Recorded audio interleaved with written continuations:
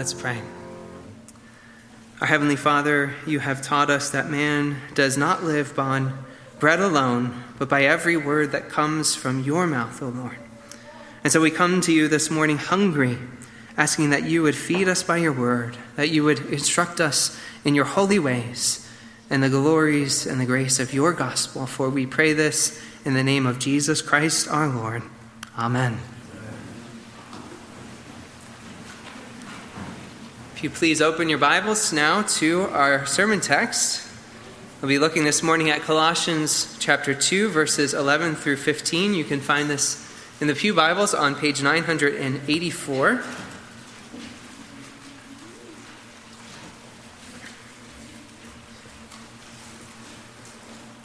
So we're looking at chapter 2, verses 11 through 15. Since we're starting a bit in the middle of a paragraph, I'll begin reading in verse 8.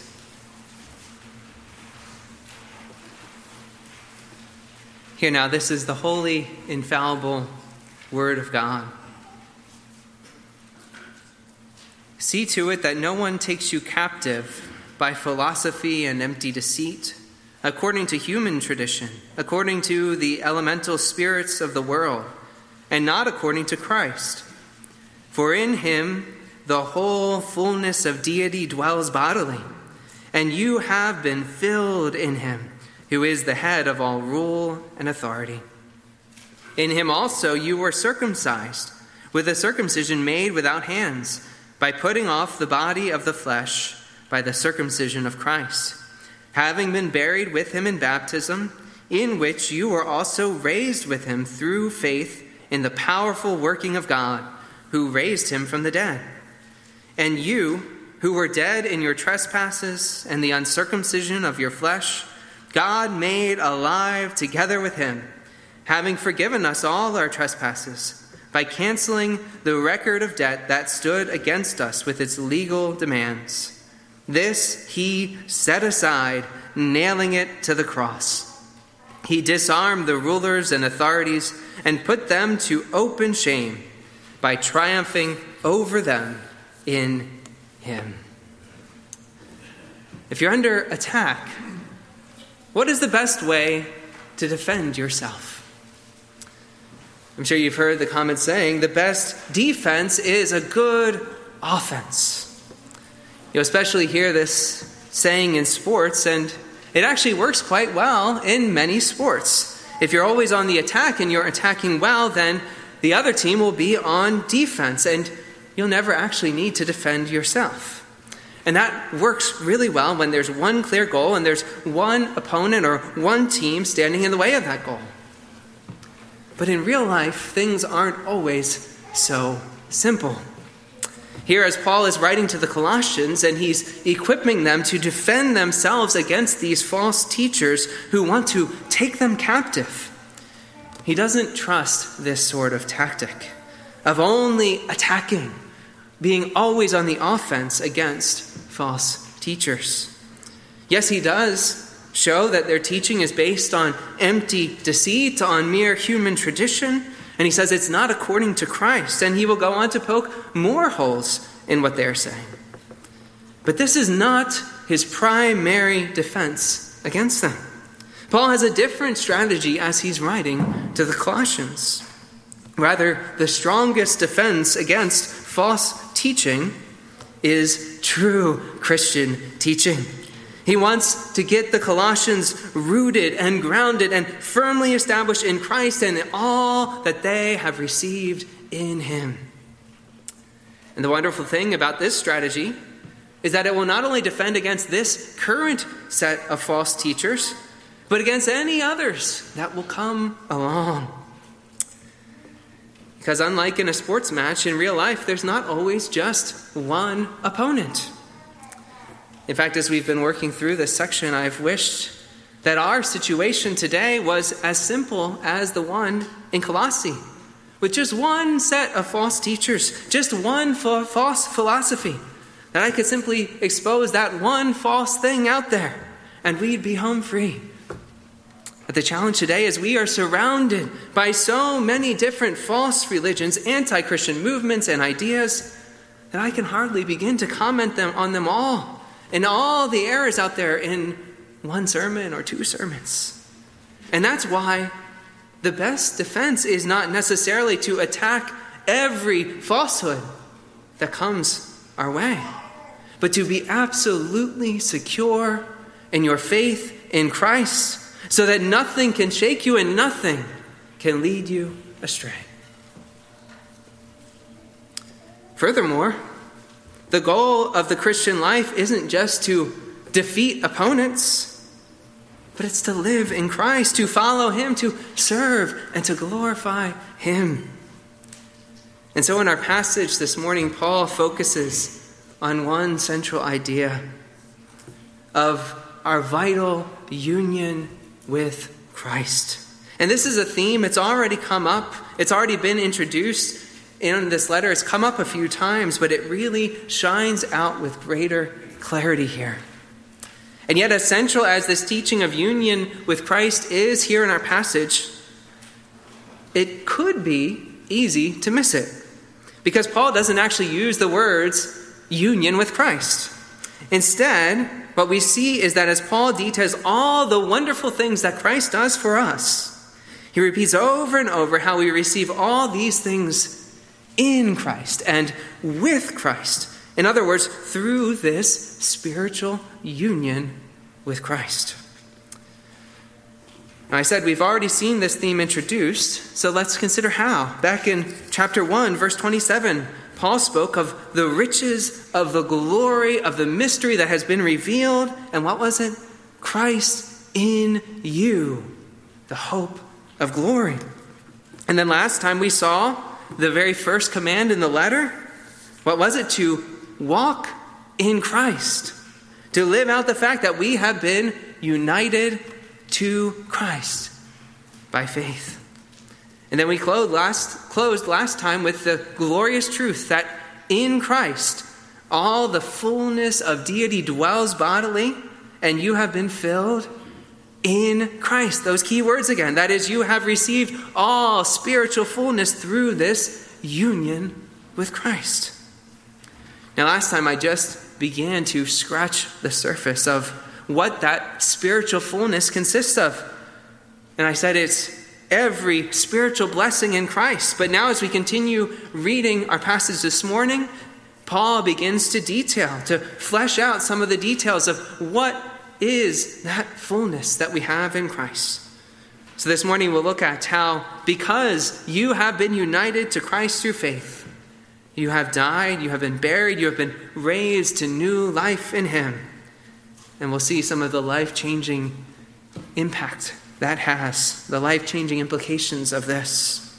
And then secondly, we'll look at how Paul then applies this transition from death to life in another direction. How, in Christ, all your sins have been forgiven. And third and finally, we'll see how you are set free in Christ's triumph over evil powers. And all these blessings are received through your union with Christ. So let's begin this morning by seeing that you have died, you have been buried, you have been raised in union with Christ. Verses 11 and 12. Let's read those verses again. In him also you were circumcised with the circumcision made without hands, by putting off the body of the flesh, by the circumcision of Christ, having been buried with him in baptism, in which you were also raised with him through faith in the powerful working of God, who raised him from the dead. If you notice, but these are two very dense verses, a lot packed into one long, complex sentence. So we'll need to unpack this carefully, phrase by phrase. So first I want you to notice, to see that the main independent verb is you were circumcised. And everything else is describing how this is done. The first thing to notice is this was done in Christ. Everything in this section is in Christ through union with Christ. And then Paul says at the end of verse 12 that this is through faith in the powerful working of God. And this is also essential to it all. Now, technically, Paul here is talking about being raised with Christ, but this necessity of faith, it applies to the whole section. going back to the very beginning of verse 11, back to you were circumcised. There is no union with Christ without faith in Christ. You must trust in Christ. It's through faith that you receive him and you are united to Christ through the power of the Holy Spirit. So let's now consider this main verb. You are circumcised. What does that mean? Why does Paul even bring this up? Why is he talking about circumcision here? Well, it's not certain, but it's likely that the false teachers are encouraging, perhaps even requiring circumcision of this predominantly Gentile and therefore uncircumcised church. Now, Paul is countering by saying, you have already received this in Christ. Now, to understand this fully, we need to go back to the Old Testament and understand, well, what is circumcision? Circumcision was a ritual sign that God had given to Abraham as part of his covenant with Abraham in Genesis 17. In circumcision, a small part of the flesh is cut away, but the key is the symbolism. It symbolizes our natural sinful state, our need for our sin to be dealt with by God. And by cutting that flesh away, God is demonstrating that he will take away our sin. He will wash it away by our putting our faith in him. But the symbolism, it goes even deeper. This cutting away of the flesh, it points to a need for a transformed heart. What Scripture calls the circumcision of the heart. And you see, that's exactly what Paul is picking up on here as he says, not that you've received a physical circumcision, but he says that in Christ you have received this deeper significance of circumcision, a circumcision made without hands. That is, you have received this circumcision of the heart. And this is the very thing that God had promised his people in Deuteronomy chapter 30, verse 6.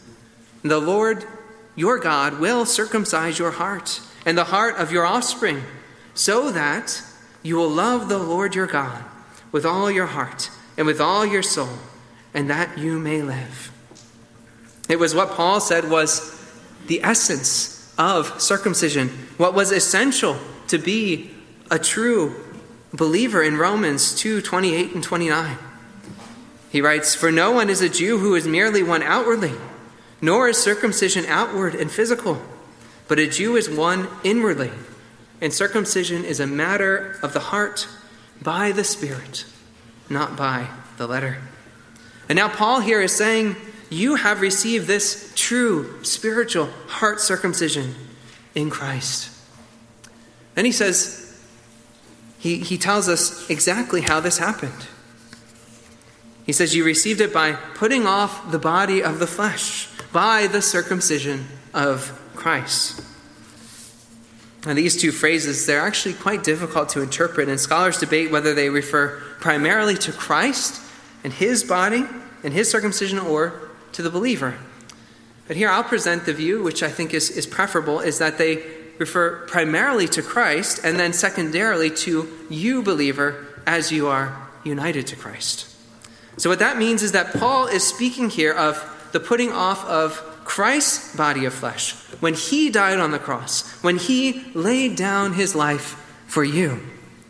Paul uses the same phrase, the body of flesh, to refer to Christ's death on the cross back in chapter 1, verse 22. That's the only other place in Scripture where this exact phrase, body of flesh, is used. And then when he speaks of the circumcision of Christ, that's not referring to his circumcision when he was 8 days old, but rather Paul is referring to the cross itself. The great sacrifice where not just a small portion of Christ's flesh was cut off, but his whole body was removed. His blood was shed. He was completely cut off from the Father to pay the penalty for your sins. So Paul here, he is primarily speaking of what Christ has done.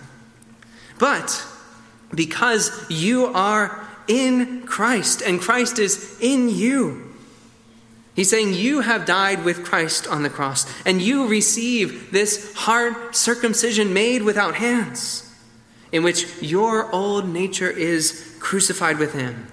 And that means The power of sin is broken in you. This is confirmed in Romans 6:6-7, passage we read earlier.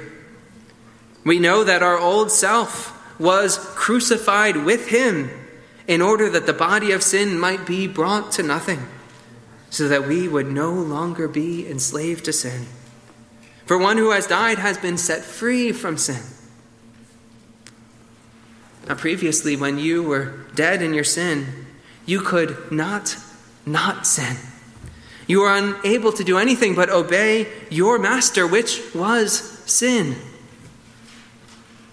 And here he's saying, in Christ, you are set free. Hallelujah. The power of sin is broken. And this is described here as a circumcision of a heart. A new heart is given to you, a heart not of stone, but a heart of flesh. And this is through your union with Christ in his death. But if that's not glorious enough, Paul doesn't stop there. He keeps going in verse 12 as he writes, having been buried with him in baptism, in which you are also raised with him through faith in the powerful working of God, who raised him from the dead. So you've not only died with Christ, a circumcision of the heart, you've been buried with him and then raised to new life. Now you consider Christ's burial, what's going on there? His time in the grave, it's a confirmation that he has truly died. And the fact that you were buried with him, it's a confirmation that you have truly died to your old sinful nature with him. But then comes the resurrection, the new life with Christ. Paul speaks of it this way in the parallel text which we read in Romans 6. Do you not know that all of us who have been baptized into Christ Jesus were baptized into his death? We were buried, therefore, with him by baptism into death, in order that just as Christ was raised from the dead by the glory of the Father, we too might walk in newness of life. So not only have you died to your old slave master sin, but in rising with Christ you rise to live a new life of obedience to him in righteousness. And so in all this, you see that you are completely transformed. And we know that this transformation, it's partial in this life. Indwelling sin remains in your flesh. And that's why in Romans 6, as we read on, Paul goes on and he says, don't give in to sin, your old slave master. Consider yourself dead to sin and alive to Christ. Since you've been set free from sin, now walk in this newness of life. Walk in obedience to Christ. Walk in righteousness. Or as we saw last time, his first command in Colossians, walk in Christ. This is the new life, the resurrection life you have in him. Now all this we see Paul connects to baptism. He does this both in Colossians and in the parallel in Romans. And now we need to ask, what is the connection? Now in our main Colossians text, baptism is part of this series of adverbs. It's describing how you were circumcised, how you died, how you were buried, how you were raised with Christ. And so Paul is saying that in the sign and seal of baptism, you receive all this wonderful, all these things you receive in Christ, you see them in baptism. Now, of course, you also see that this is through faith, as I emphasized earlier, and that faith may come before or it may come after the actual performance of the baptism itself. But either way, baptism points to and it confirms God's promise that those who put their faith in Christ receive all this in him. Now, seeing all this, it helps you to understand why these verses are considered one of the key texts for establishing that baptism replaces the rite of circumcision in the new covenant. Once Christ, who is the substance, the reality has arrived, the shadows which pointed forward to him pass away. And since Christ's blood is shed in a final, once-for-all sacrifice, with blood never to again be shed for God, the bloody ritual of circumcision, which pointed forward to Christ, is now replaced by the bloodless ritual of washing with the waters of baptism. We see here that baptism, it points to the same spiritual truths which circumcision pointed forward to. And in fact, now it demonstrates these things with greater force now that Christ has come.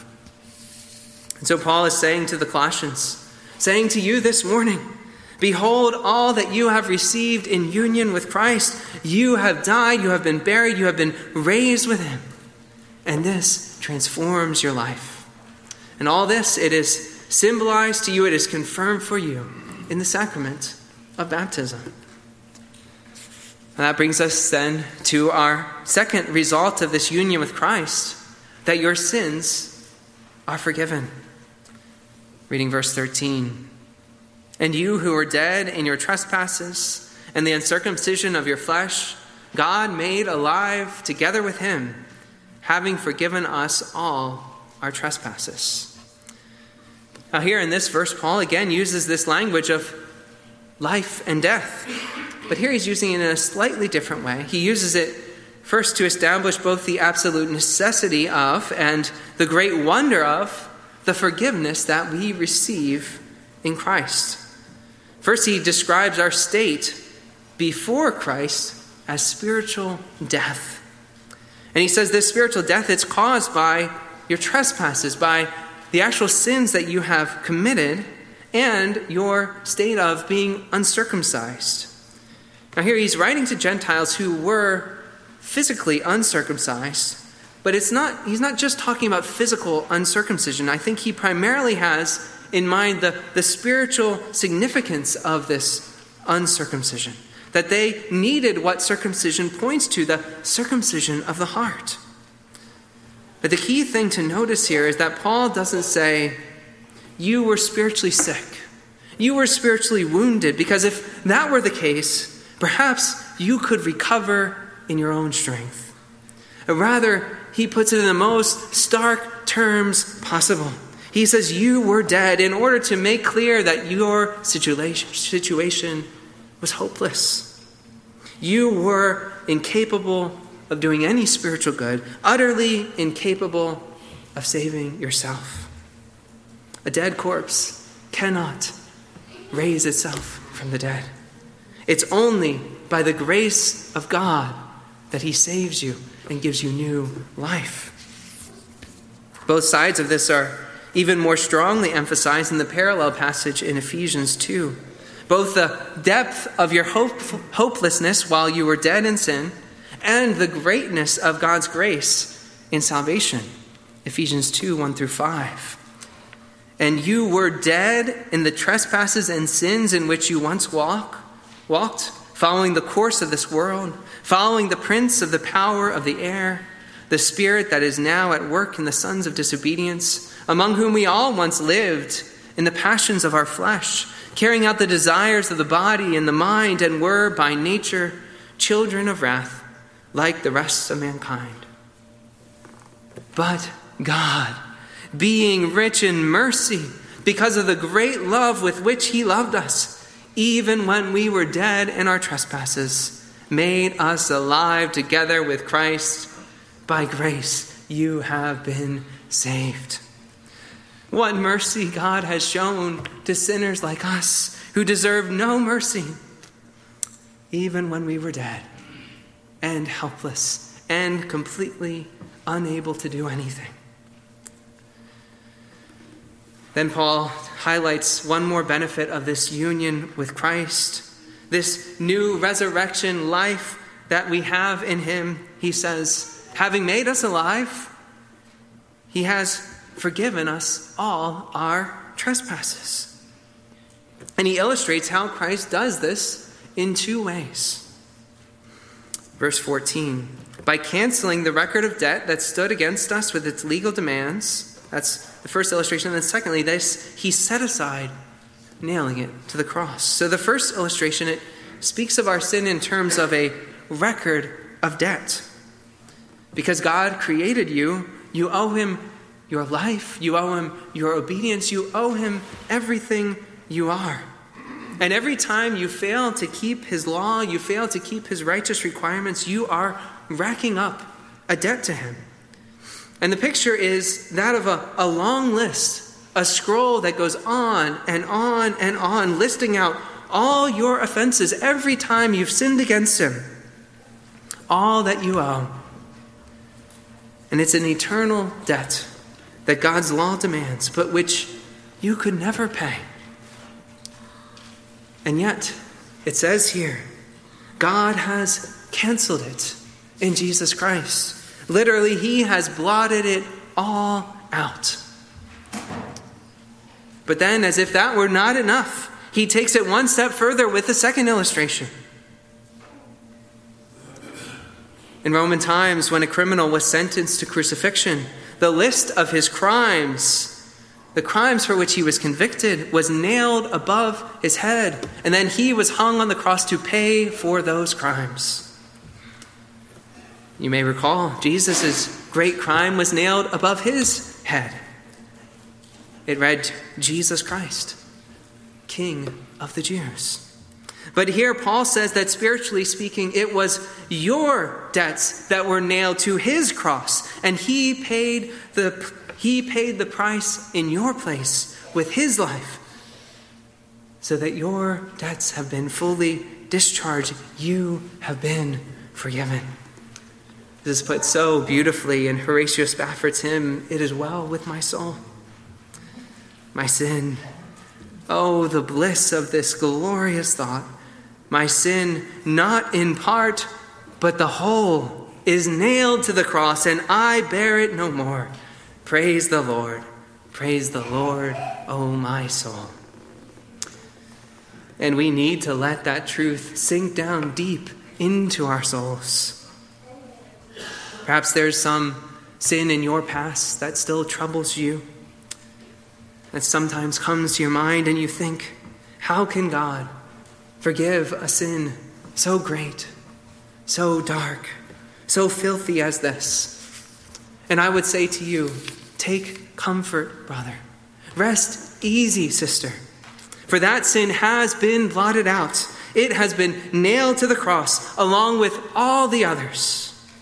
If you are trusting in Christ, then you are united to him by faith, then all your trespasses have been forgiven in him. And that means not an ounce of guilt remains.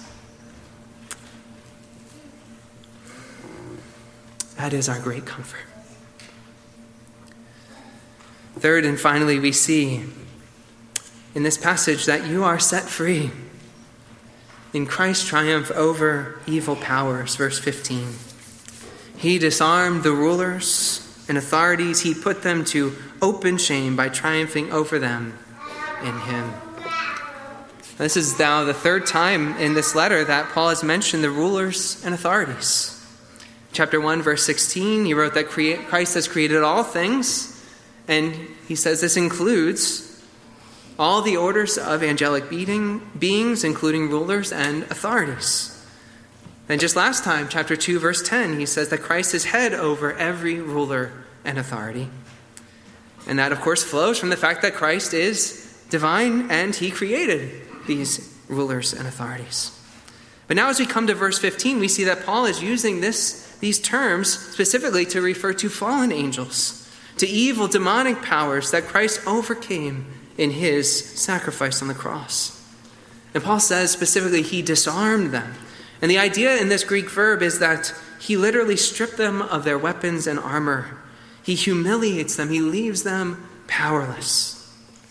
And after this, he exposed them to public shame and triumphed over them in Christ. This is referring to the Roman practice in which a triumphant general would march through the streets in a victory parade, and he would lead behind him his defeated enemies who were in chains and who would be led in utter humiliation. Now, if you imagine yourself watching such a parade, you would be seeing the enemies that you once feared, who have now been captured, stripped, and put to shame before you. And you would now know that they will never again pose a threat to you. Now, Christ accomplishes all this on the cross because all the powers of the devil and his forces were not able to thwart his victory over sin and death. And so Satan, though he still lives, is dealt a death blow on the cross. This is the meaning of his title, Satan. He is the accuser. But because your sins have been forgiven, he has nothing left to accuse you of. And since you share in Christ's triumph, you have nothing to fear from the rulers and authorities. Now, it's true that Satan and his minions are still active, and the believer is called to be wary of the devil's schemes. You do not need to fear them. They have no authority over you because you are united to Christ, and we are more than conquerors in him. This morning we have seen several of the benefits that are found through our union with Christ, through faith in him. And while it's helpful to go on the attack, to know the empty deceit of the false teachers, the greatest defense against them comes from being secure in your union and communion with Christ. Since you have died to sin with Christ and been risen, you have been raised with him to new life. Your life is completely transformed. You now walk in this new resurrection life and are called to walk in obedience with him.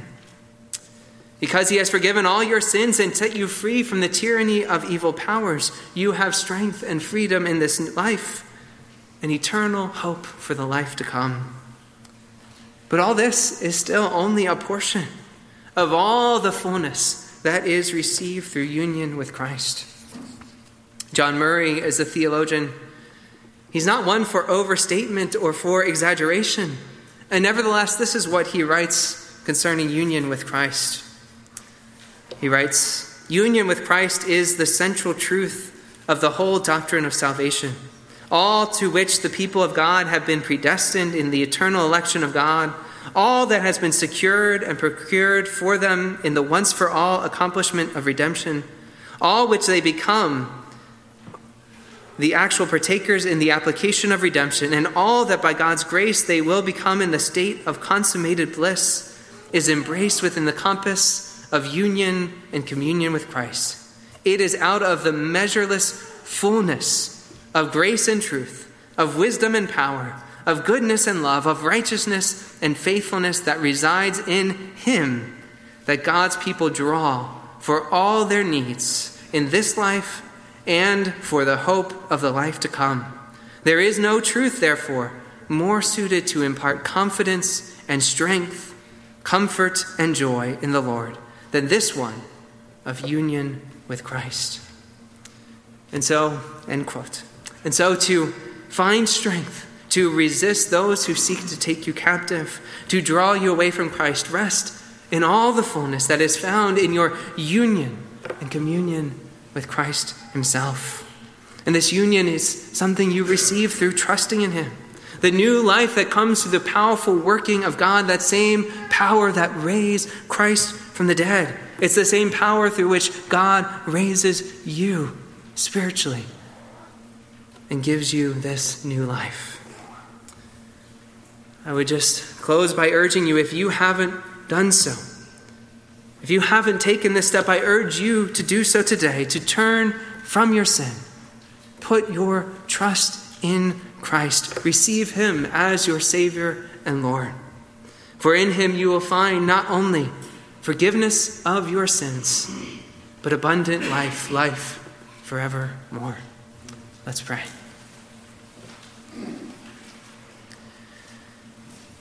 Our Father in heaven, you are the gracious God who has had mercy upon us. When we were dead in our trespasses and sin, you gave us new life in Christ. Our salvation is all of grace, not by our works, not by our efforts, so all the glory and praise goes to you. We thank you that you have united us to Christ in his death, burial, and resurrection, so that our old self has died to him and we have been raised to newness of life. Help us, Father, to walk in this new resurrection life, to live always in a way pleasing to you, as living sacrifices, pouring out our lives for your glory. For we pray these things in the name of Jesus Christ, our Savior and our Lord. Amen.